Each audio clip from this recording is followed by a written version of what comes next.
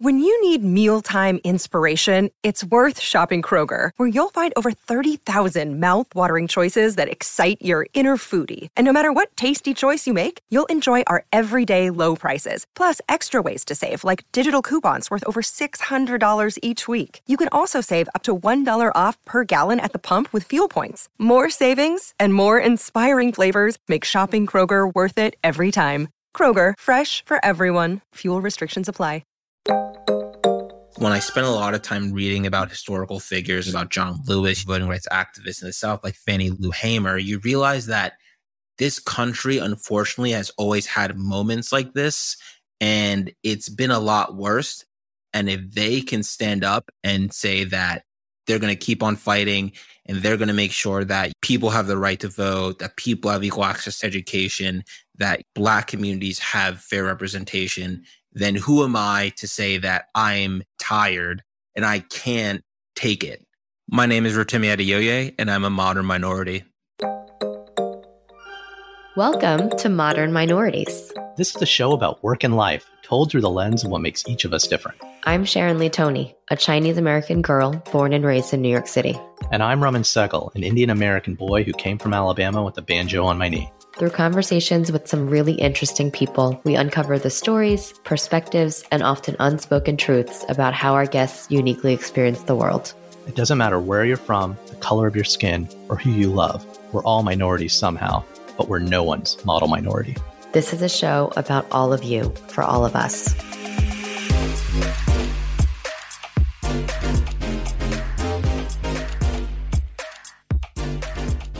Today, we're talking to Rotimi Adeoye. He's the lead communications advisor at ACLU's Voting Rights Project, an opinion columnist for the Daily Beast. He is someone who's very passionate about the future and the landscape of politics. And he came to us actually through a former guest of ours, Sharon Yang, who he's good friends with. And I really enjoyed not just getting to know his career story, which we definitely touch on a lot, but I in particular really loved all of his personal stories of what it was like growing up in a town where they were one of two Nigerian families, but one of 5 Black American families, and hearing how that formed his opinion and sort of his perspective on how he can contribute and make a difference to the world. What did you think, Raman? Yeah, it's just so interesting because, kid of immigrants like us, the whole public school, the prioritization of education growing up, but not being in a town where everyone looked like you, I could completely relate to it. And then it's, at a young age, like getting involved in one of the Obama campaigns and then taking that and finding opportunities and chance opportunities to work on Capitol Hill for, senators and congressmen, and then migrating to the ACLU and now being a columnist for the Daily Beast. Like, some of his writing is really powerful. We'll put some links in the show notes, but it's just like, Sharon, it's like you and I are on the periphery of what's happening in this world politically and kind of the news of the day, the frustrations, but he's in it and he's active in it. And how he stays motivated and how he does his work is just gives me hope. Yeah. Yeah. It's interesting, right? Because I feel like I love having these conversations and I love getting to know people. And I love the fact that the hope for this show is that we are able to touch people in a way that helps to open up perspectives or to share a different side of things. And Rotimi is, to your point, in it, and he's impacting it in such a real way. And more than anything, I think elevating those types of stories and elevating that type of work, it's double gratifying because it's sort of, it's what he's doing in his career and with his organization, but then also everything he's bringing to it from his own personal perspective. So we hope you enjoy our very wonderful conversation with Rotimi Adeoye.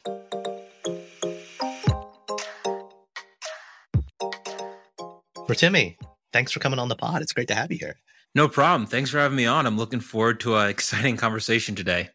Oh, well, set your expectations lower. Okay. Well, I've been a fan of some of your writing, not just for the ACLU, but in the Daily Beast. Thank you. So I think, some folks might know about your work, but I guess what folks really want to know, dude, is, I don't know, where are you from? Yeah, well, I grew up in the suburbs of Pennsylvania, this small town called Doylestown. It's, one of those really movie-like suburban towns. I like to describe to people, like, if you ever saw Friday Night Lights, the town one that of the was best shows in American television. Yes, one of the best shows in American television. But the town is sort of like that. So, you go in, there's the old movie theater, the old like gas station, the old like diner that everyone goes to, the pizza shop. So that was the kind of town I grew up in. But like, where I'm really from is my parents came from Nigeria in the 80s. In the 80s, the middle of 80s, the 90s, Nigeria was kind of in a very tumultuous time. And there was a really big civil war happened. So my parents left. My mom left, came here to go to college. And my father was here also at the same time. And then they met and, had me and my younger sister.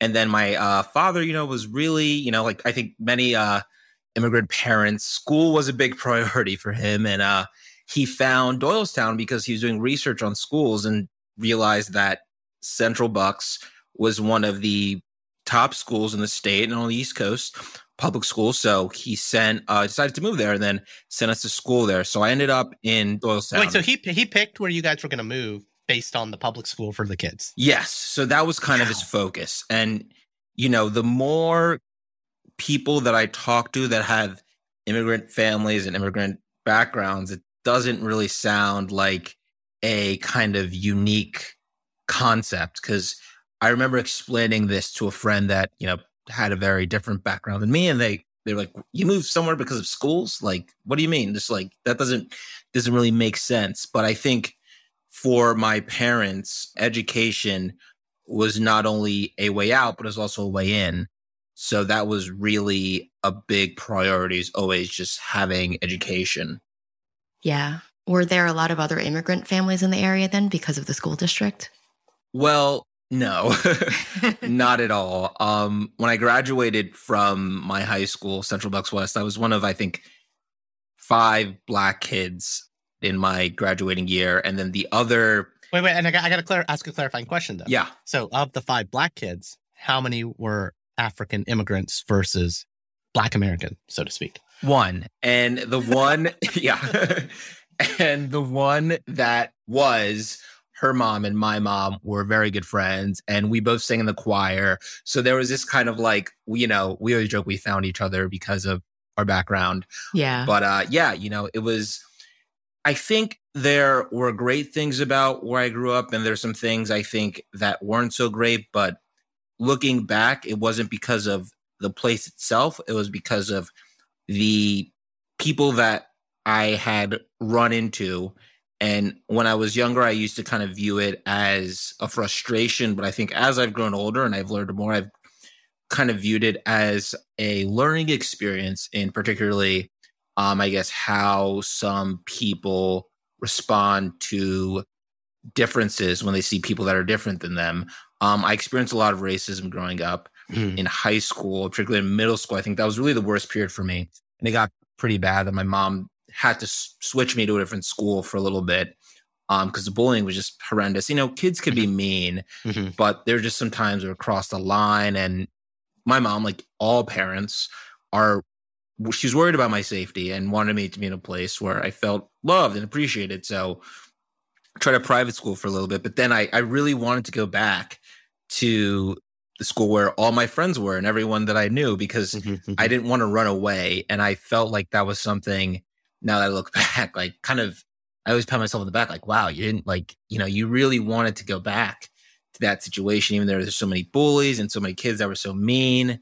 And so, yeah, I think where I grew up was a great place. It was really one of the first places that I got involved in politics, and a lot of people kind of rallied around me and supported me working on different campaigns.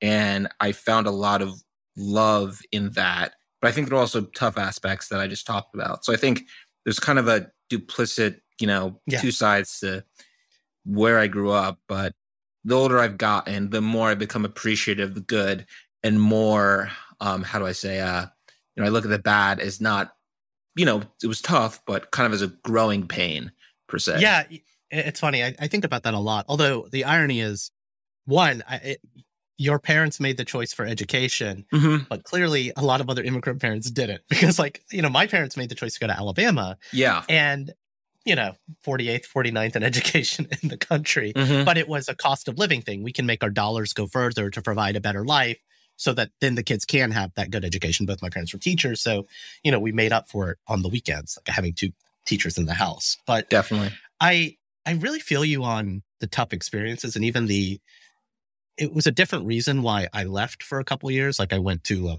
a boarding school. I think you might know that. Wow. Yeah, but it was, at the time I didn't want to leave it. I was like, well, I'm making it. Even though the situation sucks and I do feel miserable, I'm making it. I'm getting better. And it was that leaving experience. But, it's funny.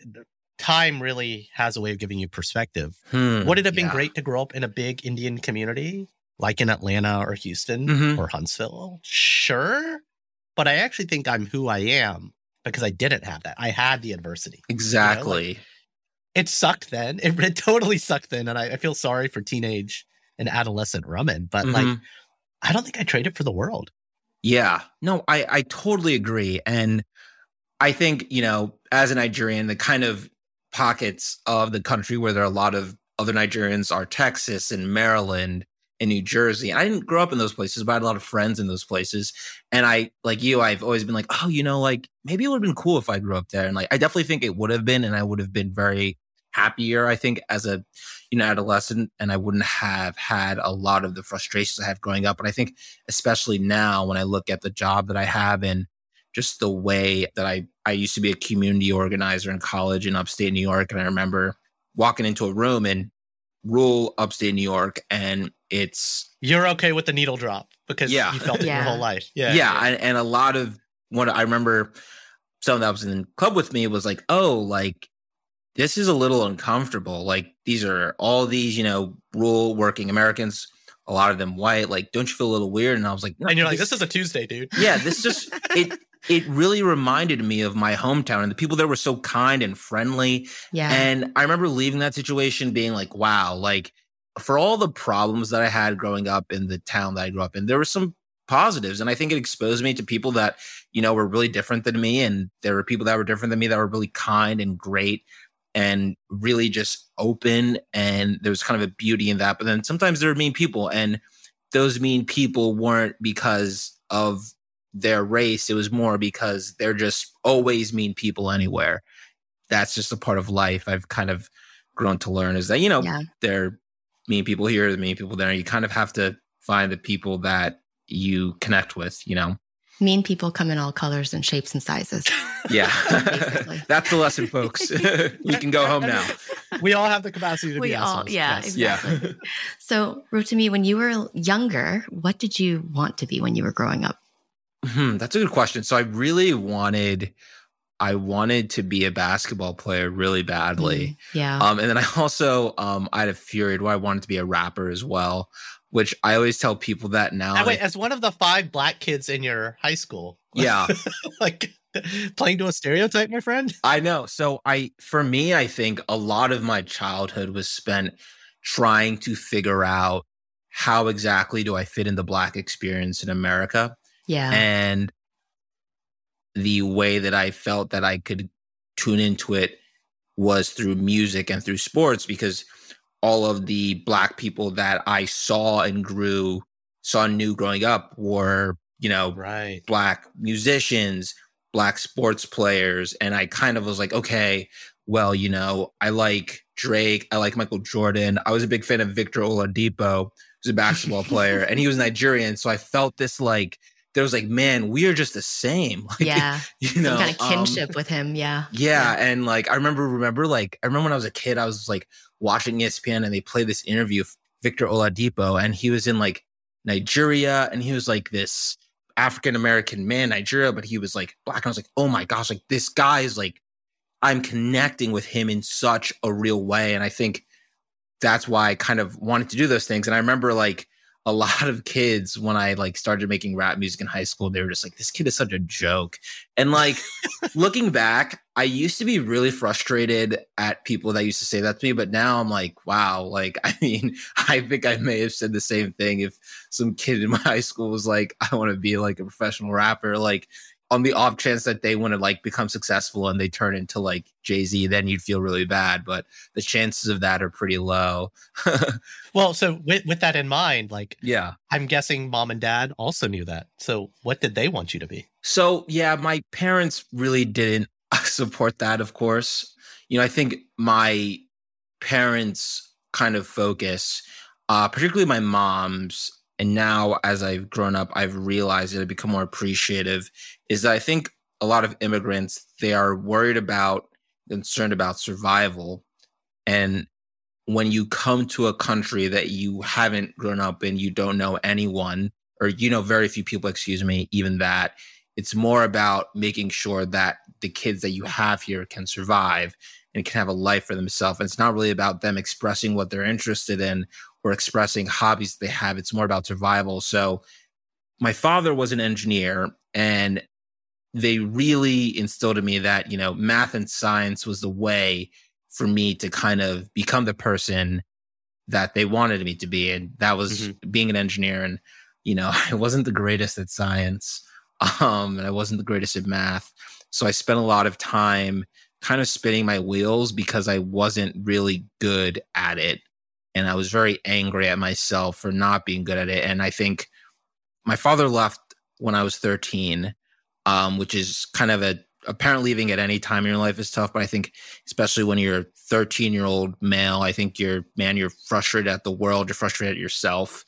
I found that his absence really kind of was tough for me because I lost my father, but at the same time, it allowed me to kind of have some space to think about what I wanted to do and be when I grew up, and that his absence allowed me and kind of led to me being in the kind of political world and kind of having that first political experience. How did that, how was that connection? How did that happen? Well, I think it's kind of because when my dad left, I remember having kind of this moment where I felt very alone. I didn't have a lot of friends. I was kind of on the outskirts of things. And I remember this friend that I had was like, I am interning for the Obama campaign. And I know you can't get an internship, but it'd just be a good opportunity for us to hang out and we can just like spend time together and talk. And I was like, all right, I'm not doing anything. Like, I'm kind of at home a lot. I'm getting in like fights with my mom, my sister all the time, like because of just everything that's at home. I'm getting bullied at school, kind of everywhere. I feel like this is like a war zone everywhere. I'm fighting people, but I'm really just fighting myself. So I ended up taking the opportunity and being around people that were all connected to a goal that was larger than themselves, I think gave me purpose and allowed me to kind of take some of the frustration that I have and it allowed me to turn it into good work and being able to help people. And I don't think I realized it at the time, but I think I was looking to fill the gap that my father had left with being connected to other people. I think that's what politics and community organizing did for me. That's incredible. And I think what I'm hearing is also that you were contributing to something that was outside of yourself at that time, right? So it was much bigger, and Obama won. So you were also part of something where it was successful and you were truly making an impact in that way. Yeah. And it's now that you say that, I remember the night that happened. I remember like all the things that came after it and really feeling like I had been a part of something so history changing at such a young age. Yeah. And that kind of cued to me that I can really do anything. Like if at this young age, I can help get the first Black president of the United States elected, then I think I can really do anything. Well, not in like an arrogance. It's like, oh, I can like become the next president, but like, oh, I can like any idea that I have that I really think is a good idea, I can run with it. Or any idea that I feel like, that I want to see happen, I can try to make it happen. So I think it gave me agency and let me know that I have personal agency. Remind me again, how old were you during the 2008 election? So this was during the 2008 election, I was super young. I was in the end of elementary school, and then I got really involved in the 2012 election, and that's when I really saw that's when I think really that big Yeah. switch went off for me. Yeah. That's nuts, man. Not in the, not so people can do math, but just like, I remember knocking on doors in Cincinnati. Yeah. In 08, and that same kind of electricity when you saw states like Pennsylvania and Ohio and Hamilton County flip. It was just like, oh crap, it came down to doors. It did. Yeah. It came down to relationships. It came down to, folks like you and, people like me that just kind of, maybe they didn't see the whole story and like could predict the next 8 years and then where we are now. But I think we saw something. Yeah. Yeah. Well, but the difference is, a lot of us, and this is where it's just nuts. A lot of us were like self-actualized adults and we're like, okay, cool. This happened. I got to go back to work now. Like seriously, like let's go to a happy hour. I got to get back to work. I got to move to New York. I got to do all these things. But it sounds like it just set you on a trajectory of the kind of work you chose to get involved with. So how do you go from that, knocking on doors, being a student state volunteer, to the kind of internships, the kind of working on like congressional staffs, et cetera? Like, how do you even like get your foot in the door of that sort of work?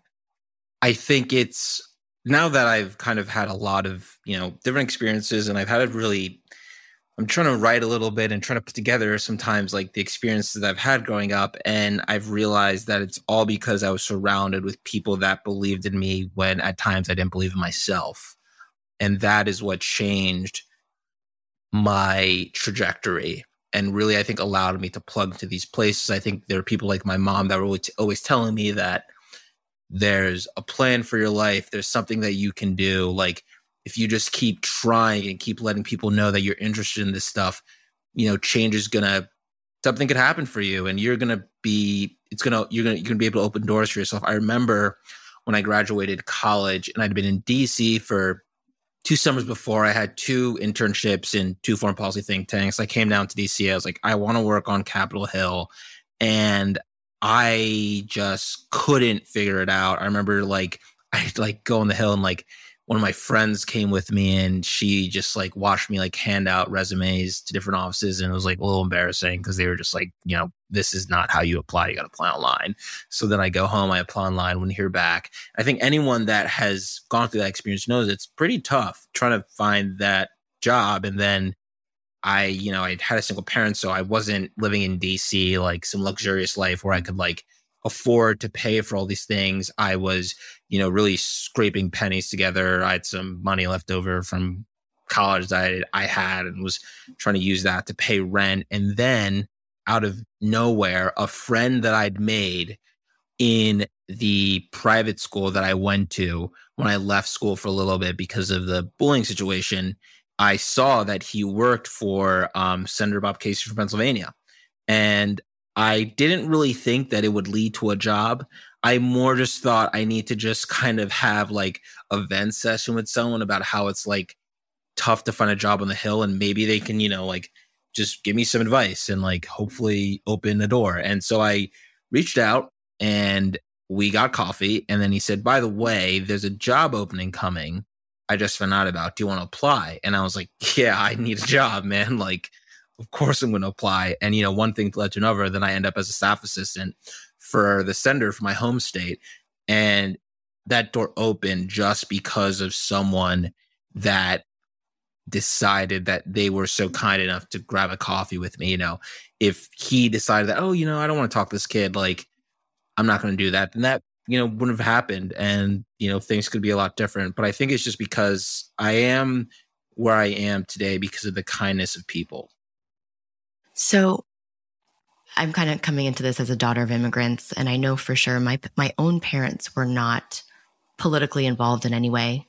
There may have been they were very involved in the community, but it was never from a political perspective. So whether it was the PTA or my dad was involved in Chinatown, there are a couple of like family associations. Some might kind of, equate those to gangs.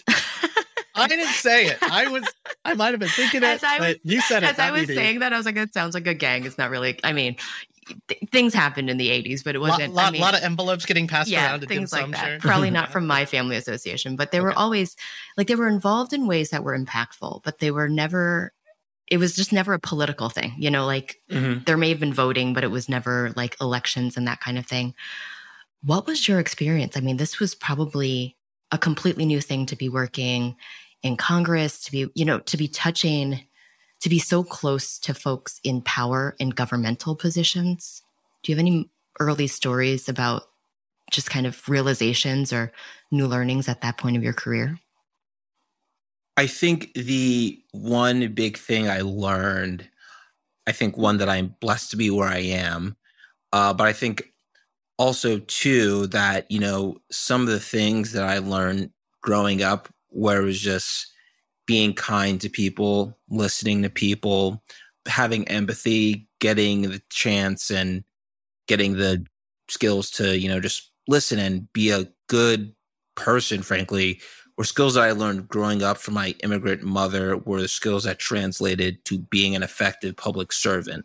I remember when I started working in the Senate and I was doing this, I did like a phone call test, and the person who hired me said the reason why they hired me was because how kind I was to people that called in on the phone that had problems and were frustrated. Yeah. And that is something that, if you work for a congressional office, people call in all the time.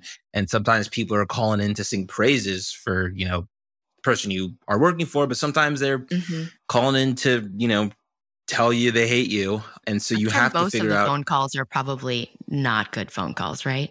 Yes, yeah. I'm being actually really kind. And most of them are not great. They're screaming. They are complaining. They are, definitely. And so growing up, I think something that I always learned, my mom always told me was like, you never know where someone is going to end up. You never know where people are going to be. So always be kind to every person you meet. Always show them the same respect that you'd hope someone to show you. And that was such a simple lesson. I think that, a lot of people learn as kids and you forget it or it sticks with you, but it stuck with me. And it ended up kind of being a very important part of why I think I was able to be so good at some of the jobs that I've had. Because I'm a good listener. I spend a lot of time listening to people. And I think empathy is an extremely underrated skill. And it's really important. And it's something I learned as a kid. You got a good mom. She's pretty good. And now, a word from our sponsor, the Department of Health and Human Services. Oh, yeah. HHS has still got it. Have they got a cure for my holiday shopping blues? Sharon, I mean, if you count preventing COVID as the cure for the holiday blues. Well, I guess it is that time again to encourage everyone to get their COVID vaccine. Oh, yeah, vaccines. Getting my vaccine card updates is like getting my Subway card punched. If only it came with a free sandwich. I think it did for a while, at least free donuts. But, Sharon, getting your latest updated COVID vaccine is even better with the holidays upon us, especially if it means getting more time to safely catch up with your family. Ah, yes. Updated vaccines now protect against the original COVID virus and Omicron, which means we all have more time to enjoy that home cooking and mom dishes that we've all been craving. Yeah, these latest vaccines are here just in time to make those family gatherings safer and extra special. Boom, just did it.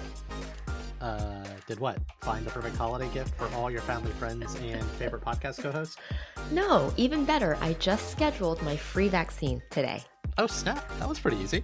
Damn straight. Find updated COVID vaccines for everyone over the age of 5 at vaccines.gov. Just be sure to bring candy for everyone 5 and up. I'm a big fan of candy, for sure. And our kids do like a good candy chaser to go with all of their vaccines. Psh, kids, anyone 5 and up deserves a post-vaccine candy treat. Present company included. It is the holiday season after all. Fair enough. COVID is serious stuff, and we want to make sure all of you are ridiculously thoughtful, stylish, hip, and favorite podcast listeners are getting the latest and greatest COVID vaccines.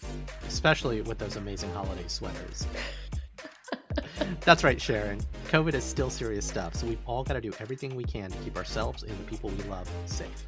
Let's all do our part to protect ourselves, our families, and our communities this holiday season. Talk to a doctor if you have any questions. You can find the latest vaccines near you at vaccines.gov. We can do this together. This spot was paid for by the U.S. Department of Health and Human Services, who we are big fans of. But now, back to our show. Beyond working with constituents, I'm just genuinely curious because, Sharon and I kind of work in the marketing world. I work in tech startups now. Like, what is kind of the work culture of Congress? Like, I mean, it's not what you see on C-SPAN and TV and you read and, whatever. What was that like? I mean, because you spent some time, as a press secretary, you've worked as an assistant. I just, what is that like? And then how, more importantly, like in all of our jobs, right? Like we have to do certain things to kind of fit in, but then to also use our superpowers. So just being who you are and what you look like and what your name sounds like how did you navigate whatever the workplace culture of Congress is? I think, the workplace culture of Congress, it's very fast paced. It's long hours, early mornings, late nights, and everyone there is, I think, expected to bring a level of professionalism and expected to bring a level of just determination, no matter the circumstance. So whether it's 7 a.m. in the morning and your boss has an interview at 8 a.m. for a TV station, or whether your boss is speaking at a hearing and you have to put the memo together late into the night, it's expected that every moment of that process, whether it's middle of the day or late at night, you bring the same level of professionalism and you bring the same level of just hard work and determination and grit. And I think for me, that was something that as an immigrant kid, just working hard and putting your head down and really just making sure that you were doing the best wasn't too difficult. But I think, of course, having a name like Rotimi Adeoye is not the easiest name to bring into a space like that. And I had some experiences that weren't great and some people that were nice, but I found that a lot of people, it started a conversation. They'd always be like, "Where's your name from?" And I tell them, my parents came from Nigeria in the 80s, ended up here. They had me. And I always joke that it sounds like, it's a row Timmy. So it's like row your boat and you just say row and add a Timmy on the end. And, everyone was we all have our little same systems and jokes. Yeah. Yeah. Everyone has their own, all of us with tough names. We got our own little strategy of how to get people to get on the same page. Yeah. But I noticed that the more that I approach things kind of with a little bit of humor, and then also when I approach things just kind of with understanding, things were a lot easier and it was easier to jump into that new workplace. Well, it's clear that you learned a certain set of skills and comms, navigation stuff. A past guest of ours was Andrew Iden, who who co-wrote a comic book that I wanted to read. Yeah. I knew he was a congressional aide to the late Congressman Lewis, but it was the understanding the reasons for his departure, why he chose, I want to get out and I want to go apply the skills that I've learned now to other things, to storytelling. And so that's what's genuinely more interesting to me. It's like, you now work with the ACLU, you now write for the Daily Beast, and you're taking the knowledge and the skills that you learned on Capitol Hill. And I mean, how did you make that transition? What was your decision to leave and kind of make the transition to fight the good fight in other places and in other ways? Well, I think for me, it was, if I was going to stay in Congress, I just knew that I wanted the opportunity to write. I wanted the opportunity to express the ideas that I had and were thinking about, ideas on voting, racial justice, civil rights, education, history. There's so many things that I wanted to write about and really, publicly have conversations with people like we're having now. And I think to be an effective public servant, you can't always do that. So I decided that in order to kind of have that career experience and really just work on writing and kind of have just a different, experience, I would need to take a step back, which was tough, but I knew that it was for the right reasons. And I think, now I'm, as a writer and at the same time working for an organization like the ACLU, I'm able to do what I like to do. And I like to write and kind of do things like this and have different conversations with people. And it was definitely the right decision. And, public service, I could happen again. I could be back. I don't know. I think now this is definitely, I'm happy where I am, and this was the right decision for me. Have you ever felt that, well, I guess that's not really a great question. I was going to say, have you ever felt like you weren't in the right place? But I think about, we were probing a little bit on like workplace culture. And I think about the term office politics. Mm-hmm. And as someone who's worked for very, very big companies as well as startups, it's just different, right? Like mm-hmm. as someone who, and I'm a woman, I'm not a woman of color, and my challenges are probably unique from yours, but you're bringing in all of the gifts and all of your life experiences. And also at the same time, probably someone who's educating folks on your perspective, especially in your role, right? Advocating for folks that, and communities that the people that you're talking to might not exactly have a lot of background mm-hmm. about. So you're an advocate for others, but you're also an advocate for yourself. Yeah. And I'm wondering if there have been moments where you've been conflicted a little bit with being in a situation where you felt like you were coming up against any challenges or barriers. That's a really good question. There have been, and I think the tough thing is, and I think you hit on this, is when you're bringing in personal experiences as a person of color and mine as a Black man, and you're kind of up against a situation at work that you have definitely personal interest in, or, you personally have a perspective on. It's tough to kind of separate that and go with what the organization or office that you're working with is. But, I think that is a reason why I kind of wanted to, looking at public service, I wanted to try something new, because I felt like that was a problem that I was interacting with. But I was getting a little, not frustrated, but I kind of decided that I had basically done this enough, and I wanted to kind of not have to deal with this problem anymore. And being in a place where you don't have to kind of have those issues, I think has been a lot better for me. But I think, it's a trade-off, because, in public service, you have direct connection with people. You're able to see the impact that you make on a much larger scale, and there's support and there's more attention. So, it's a trade-off, and it's kind of what you're looking for in that moment. Yeah, it's kind of like the difference between working at a big company and a startup, right? At a big company, exactly, like Congress or a multinational advertiser or an international advertising agency, oh my God, like the scale of the work that you're doing is so big, but to get anything done, it's like turning the Titanic, But when you go to a startup, like you can talk to the CEO immediately and kind of get your voice out there. The impact might be smaller, but it's a lot of quick wins. I mean, and that's really where I want to go. Like, since you've been at the Daily Beast and the ACLU, like I just want to read some of your headlines, right? Mm-hmm. These are pieces that you've written from the Daily Beast. American students barely know anything about Reconstruction. From the Daily Beast, election workers are under attack. We need to fight for them. The ACLU, a radical Supreme Court term in review. The ACLU, the fight for voting rights, how the past informs the current discriminatory landscape. These are not headlines you could have written when you were working at Congress. Yeah, and of course. We'll link to all these articles in the show notes.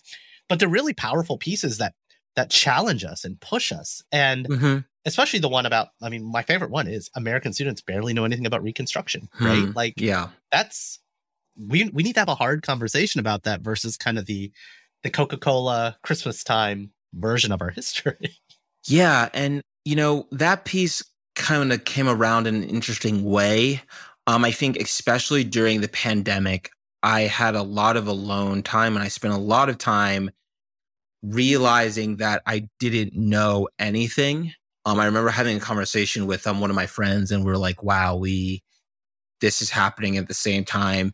There are a lot of protests in our country around the civil rights, a lot of civil rights issues that are happening, particularly around issues of police misconduct. Yeah. And I spent a lot of time reading, and I remember that issue coming up and reading this book by Eric Foner about Reconstruction. And when I say my mind really opened, I felt like my brain was just like, wow, this is why, or it could be a reason why we have so many issues today. The fact that, like, what's old is new again. Yeah, exactly. The fact that after the Civil War, we did realize that we needed to bring the country together and we need to figure out how to help the new Black Americans that were now citizens. And we neglected that. We didn't finish it.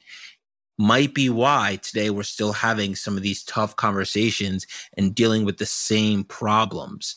And the fact that in schools today, we aren't teaching students about this fundamental time in our history is scary, because we are just redoing the mistakes we've made. Yeah, I love the last line of that article. It's not anti-American to grapple with our own history. Yeah, it's not, because we've been doing it forever. Like, the story of this country is grappling with our own history. You know, the Revolutionary War was a war fought because we grappled with our own history. The fact that we were being ruled by a monarch that we were not attached to, and we decided we want to stand up against that. That was grappling with our own history. It's a part of the American experience. It's something we've always done. And to not let our kids participate in that same process is damning, and it's bad for us. How much do you mix the things that you're reading, the things that you're thinking about, versus the narratives, right? Like, I mean, the ACLU, again, and I'm a card-carrying member of the ACLU, the Southern Poverty Law Center. Yeah. You know, full disclosure. But, like, there's an agenda. Every organization has an agenda. The startup I work at, you know, we have our talking points. Our CEO is going to be on stage talking about things. And it's very clear that informs some of the ACLU writing, right? To get the donation, to drive awareness of what's going on with Roe or Nancy v. Ward, et cetera, et cetera. How do you balance the things you're thinking and wanting to talk about as an individual versus the things that need to be talked about to move the agenda forward? I think it's kind of figuring out what is kind of the most pressing issue in the moment. Yeah. And kind of what are people that are directly impacted on these issues saying. If I read something about, not saying, excuse me, how they're feeling, because if I read something, you know, talks about what's happening in a particular state around a voting law, despite the fact that I may be reading about World War I or I love history, so I'm always reading about different things. I may want to talk about that, but it makes more sense to talk about the pain and the kind of issues that people are feeling on a day-to-day basis that need to be talked about now, instead of something that I may just want to express or discuss. So I think it's really about centering my work on how people that are disenfranchised are feeling and what they feel like they need. What's the next kind of deep topic you're getting ready to dive into? I've been really, you know, the election's coming up. And I've heard about that. I've heard about that. Obviously, there may be an election soon. Count down the days. And I'm really in kind of thinking about voting. And I'm thinking about, you know, kind of the story of I think, particularly the American experience with voting.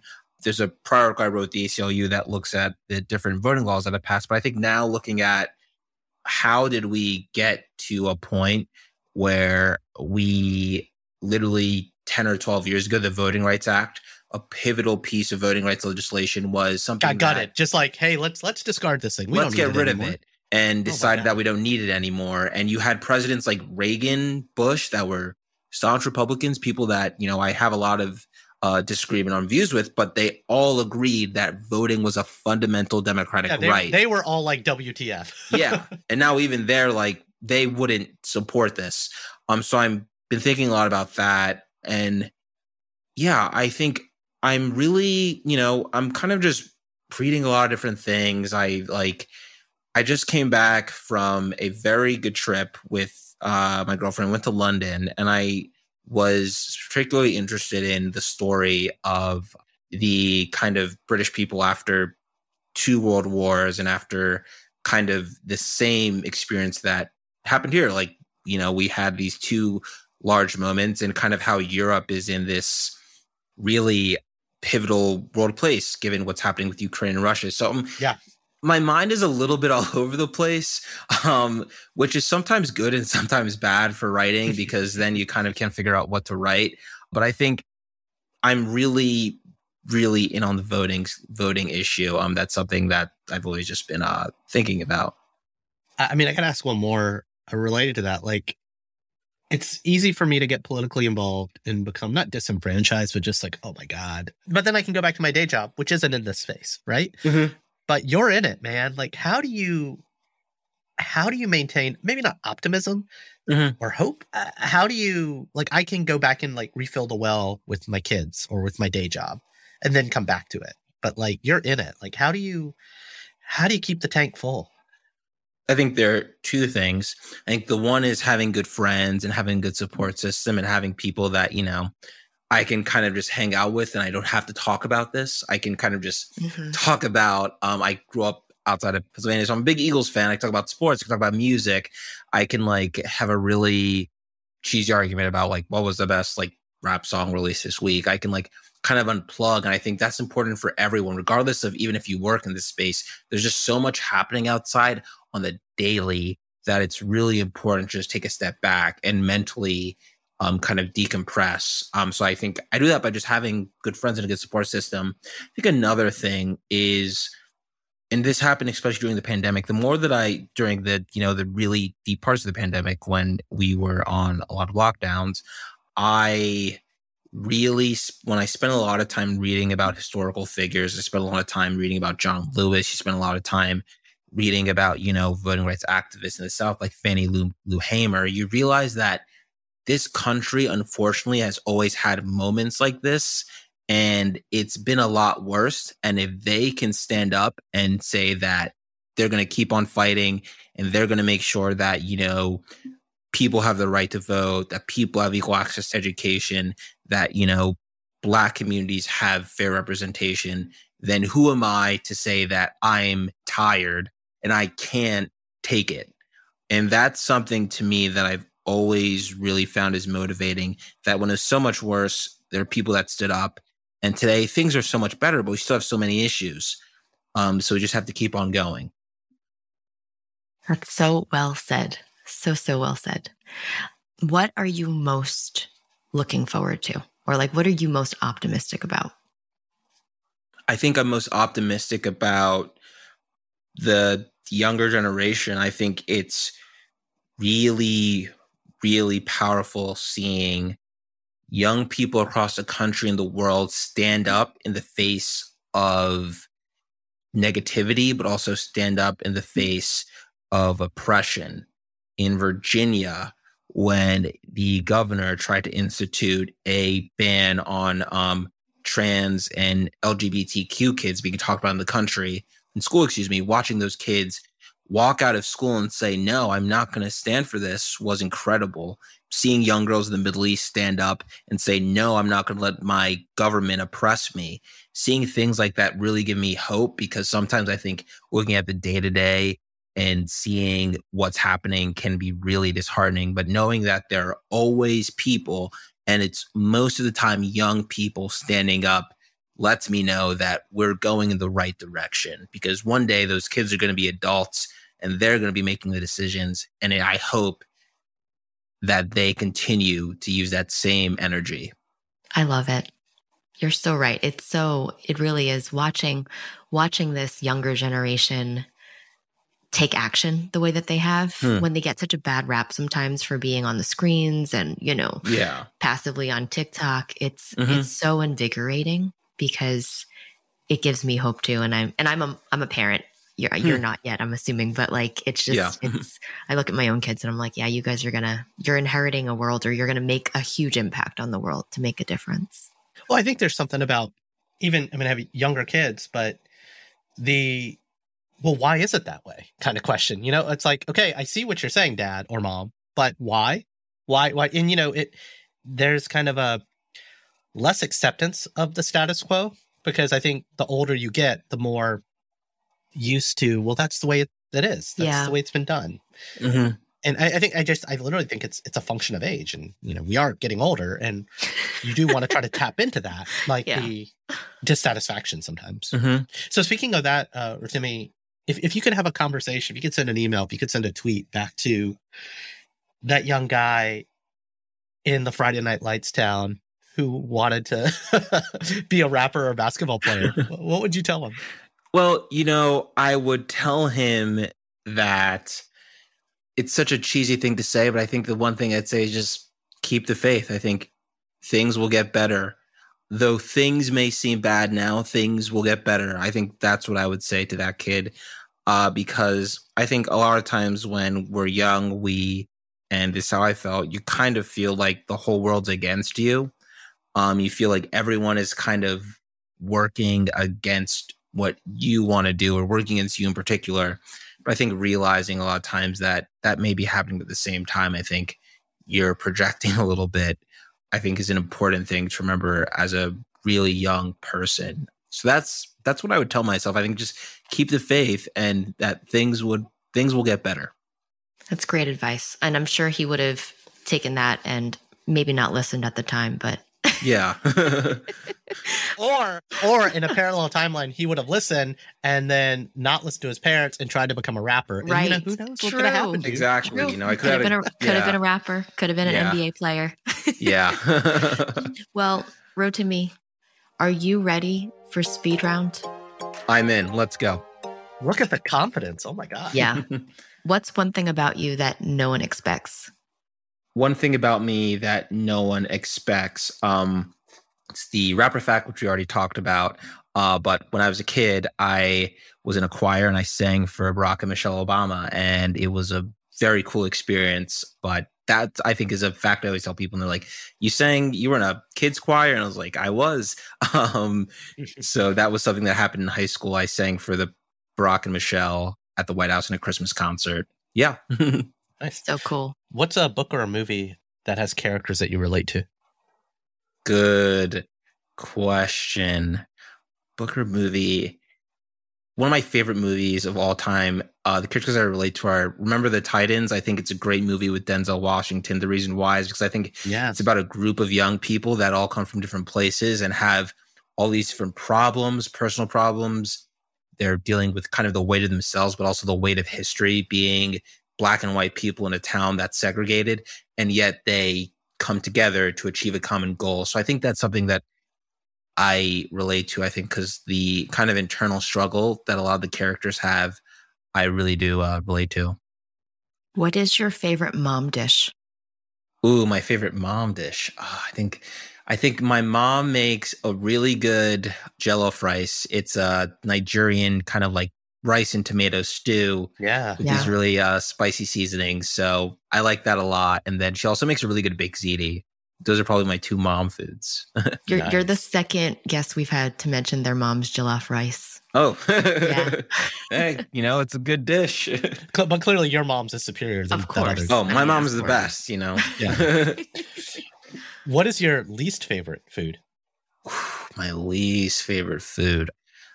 I weirdly used to like asparagus when I was growing up, but now I really don't like it. Yeah, I don't know what happened. I don't know if they've been adding something. It's been growing differently. It's not my thing. I don't like it. Not a big asparagus fan. It does have depending on how it's prepared, it has a tinny aftertaste sometimes. Yeah, that's it. No, you're totally right. Yep. Yeah. I agree. Like, especially if it's boiled. I feel like if it's grilled, it's better, but I hear you. Mm-hmm. I hear you on that. Who is someone out there that you'd want to interview or speak to on a podcast? Ooh, good question. I'm really into love basketball. I love sports, football. So talking to Giannis on the Bucks, Milwaukee Bucks right now, I think that's someone I really like to talk to. One, because he's a phenomenal player, but two, his story of coming to America, being this young kid from Nigeria and Greece. He has such a rich background. I love to talk to someone like that. Have you seen his docu series? It's not really a documentary. It's like an acted documentary. I have. So I did see it on the Disney Plus one. I thought it was really good. Yeah. I thought if I was younger and I watched that, I would have watched. That was a movie sometimes when you're a kid, you have those movies that you play over and over again. Yep.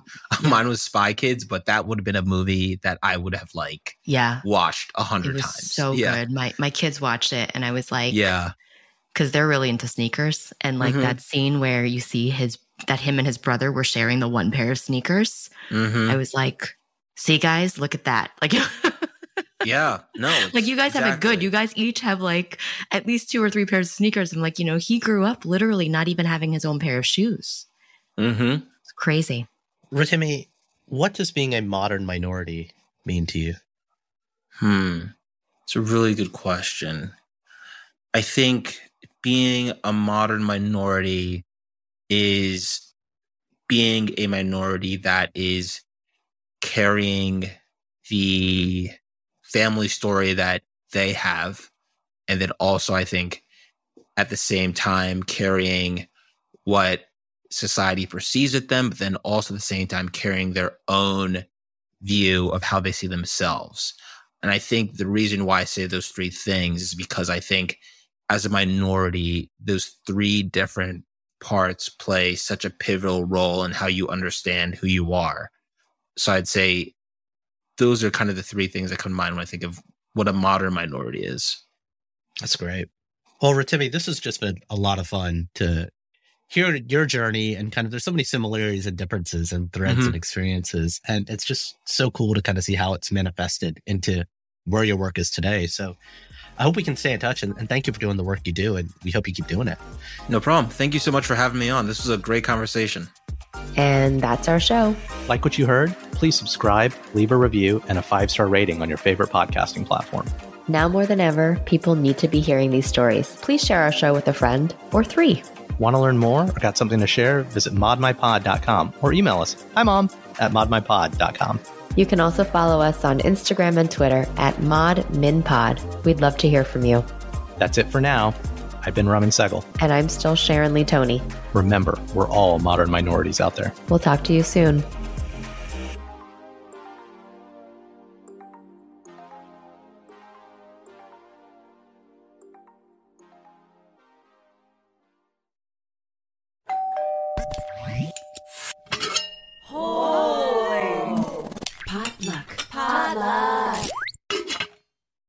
Everyone is talking about magnesium. It's all you hear about. But why? What do we know about magnesium?